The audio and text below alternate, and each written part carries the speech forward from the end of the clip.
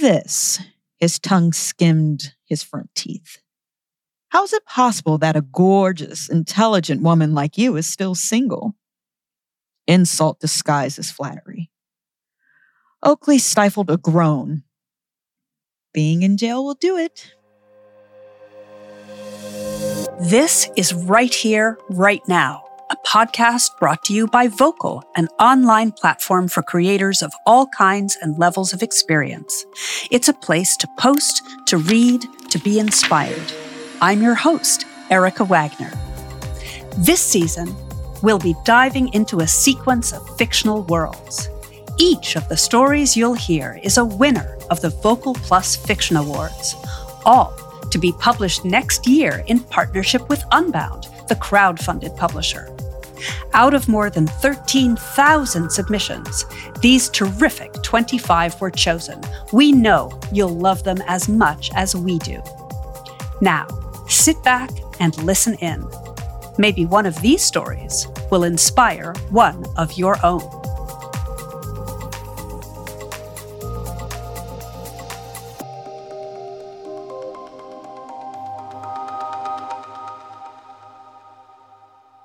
This week, we'll be hearing Meg Anderson's The Reunion. A heads up for our listeners, this story contains some mention of sexual assault, so listen as you need. As you listen, pay careful attention to the details. This story isn't headed where you think it is.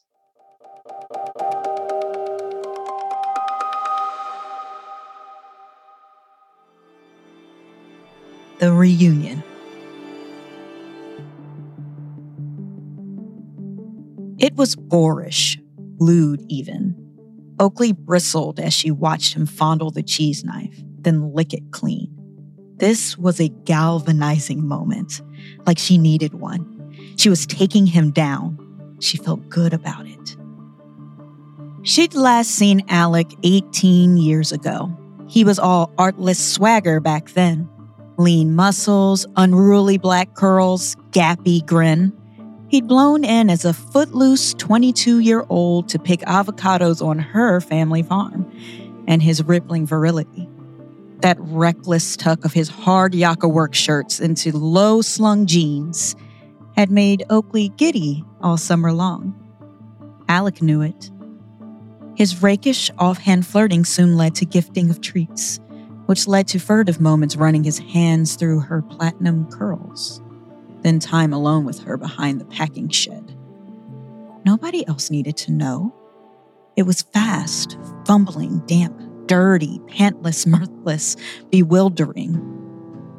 Oakley was 7 years old. Alec was 40 now. Graying curls receding at the temples, lifestyle paunch testing the buttons of his shirt, still using his cutlery wrong. Seeing him scarf mashed potatoes off a serving spoon in the farm kitchen had been thrilling to Oakley as a child. She thought him ravish, a luminous rule breaker. And the mood light of a fancy wine bar, the sight of brie-smeared stainless steel on his outstretched tongue, made her teeth itch. His Tinder profile had done that too. His search parameters trawled for women 15 years his junior. No surprises there. He'd used the phrase, seeking a real connection, without irony, professed a love of sunsets, and butchered all his apostrophes without exception. His profile picture saw him bare-chested in reflective sunglasses on a flashy boat, arms slung around a cropped-out former squeeze. Any of that would ordinarily invite a resolved swipe no from Oakley. But when the proposed match popped up on her account, something about it gave her a pause. His name, mainly. The dolt had used his real name. She'd gone with Annie. And some ancient muscle memory made her flinch. A closer look at the profile pic revealed him. That gap between his front teeth, the cocky thrust of his chest. She felt a sting of shock. Then hot mortification, then an old bone-chilling shame. Then rage came in and sat right down, crackling like fire. Do it, said rage. Swipe Yes. Oakley chose the wine bar and the perch, a high round table with stools tucked out of the way in dim light.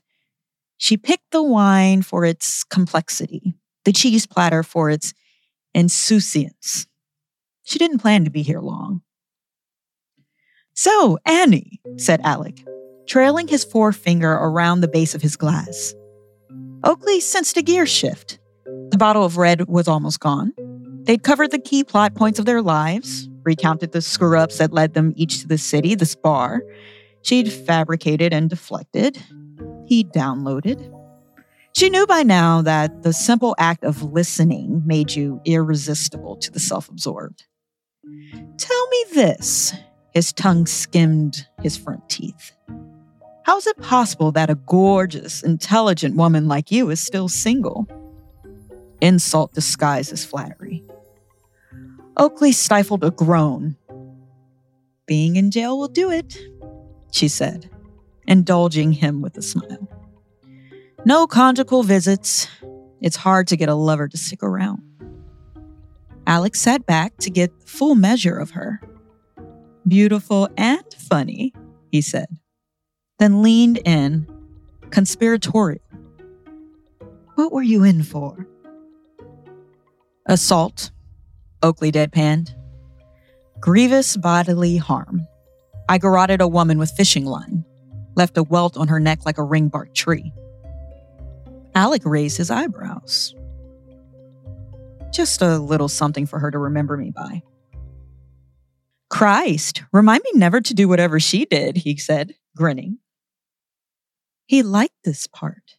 The starchiness gone, the pleasantries dealt with, both parties relaxed and candid. Dating could be a chore until the booze kicked in. "She stole my woman," said Oakley. Her delivery was somewhere between cool and ironic. The burnished ends of her chestnut pixie cut caught the light. Her gold hoop earrings glinted as she cocked her head. "I don't handle betrayal well." Alec got comfortable on his stool. Glee played on his lips. "Funny, dangerous. Might be open to some girl-on-girl, maybe a bit of three-way action."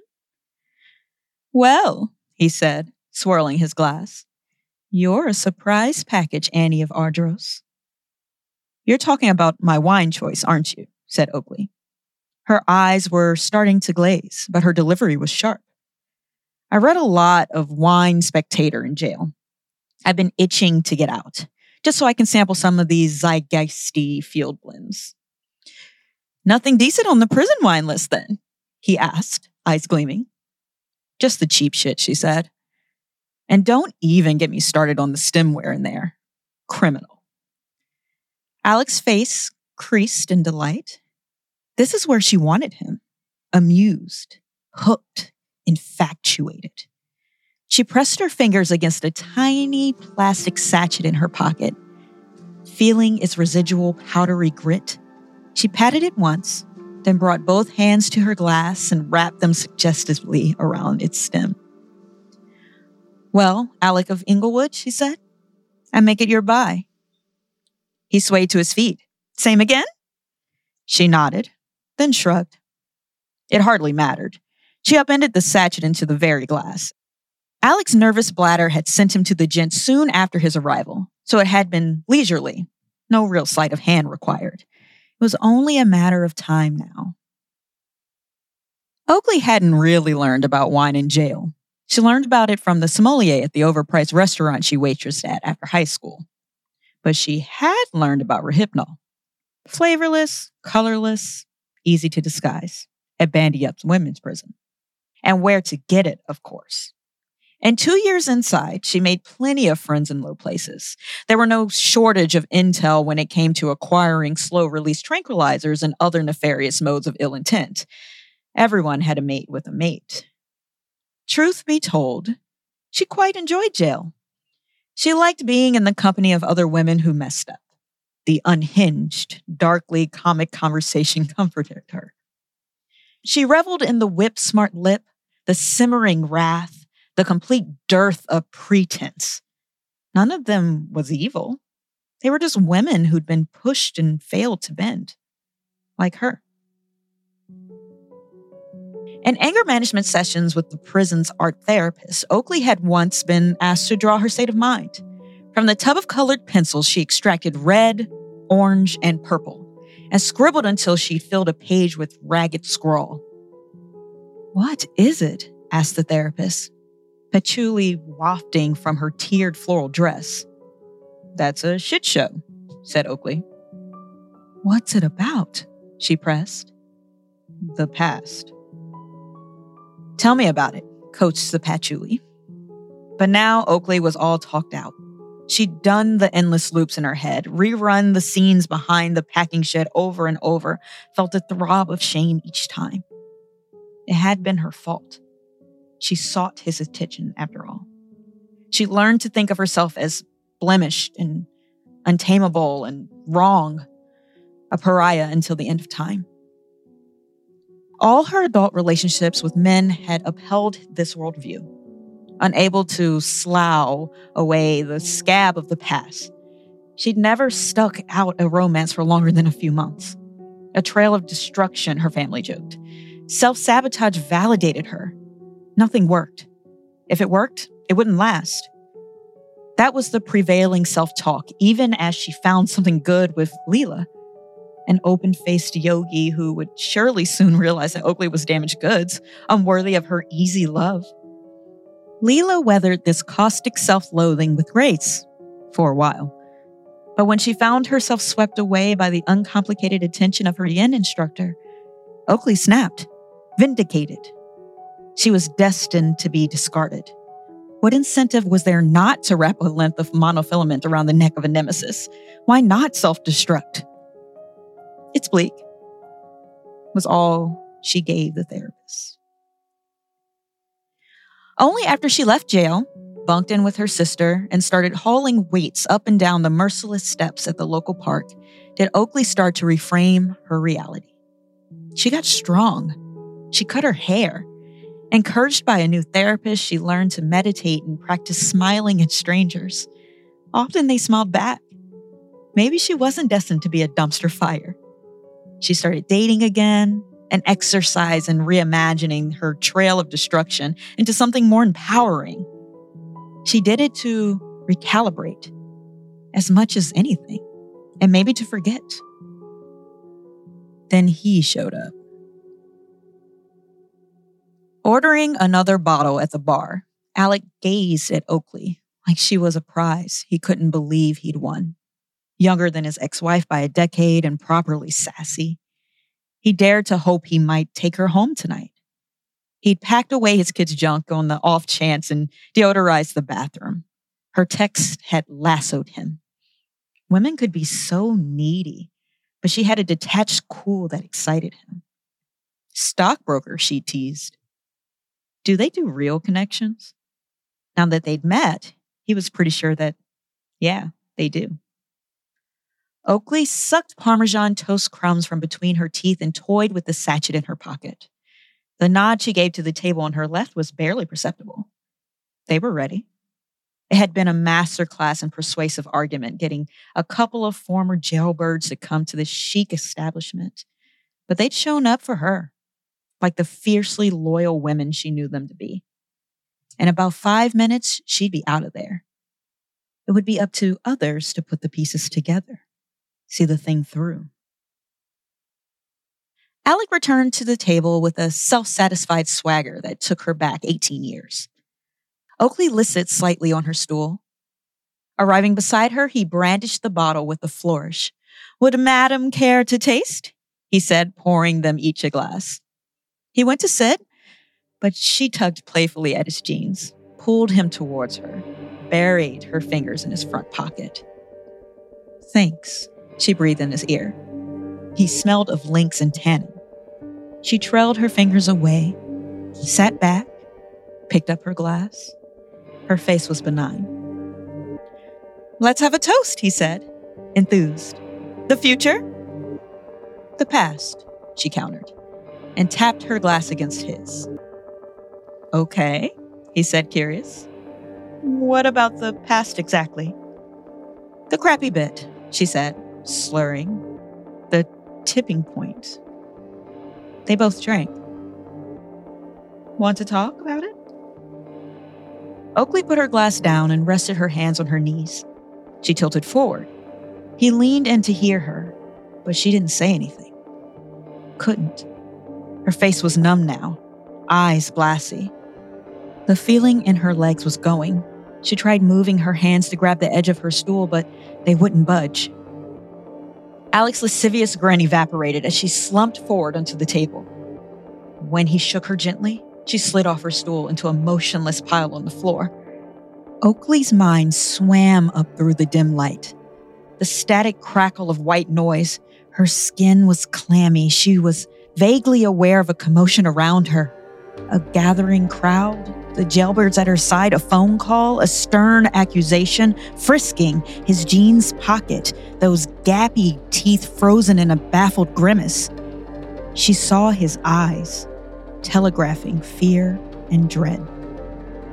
Then everything went perfectly, sweetly dark.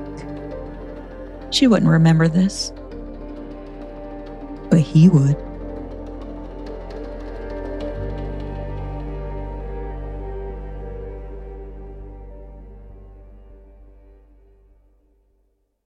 That was Meg Anderson's The Reunion. Feel free to rewind and listen to that ending again. Let the irony of that long-sought revenge and artful plot twist wash over you. Next time, we'll hear a story with a different sort of irony.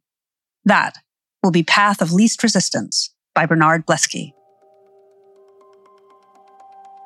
To read an interview with this creator or any of the others from this season, head to vocal.media. There, you'll also find a wealth of other work to entice you. Perhaps you'll submit a story of your own. Whoever you are, whatever your story, Vocal belongs to you. If you like the show, come be a part of where it all got started. Join me and the rest of our creators on Vocal. We hope you'll join our community where you can post, read, and comment.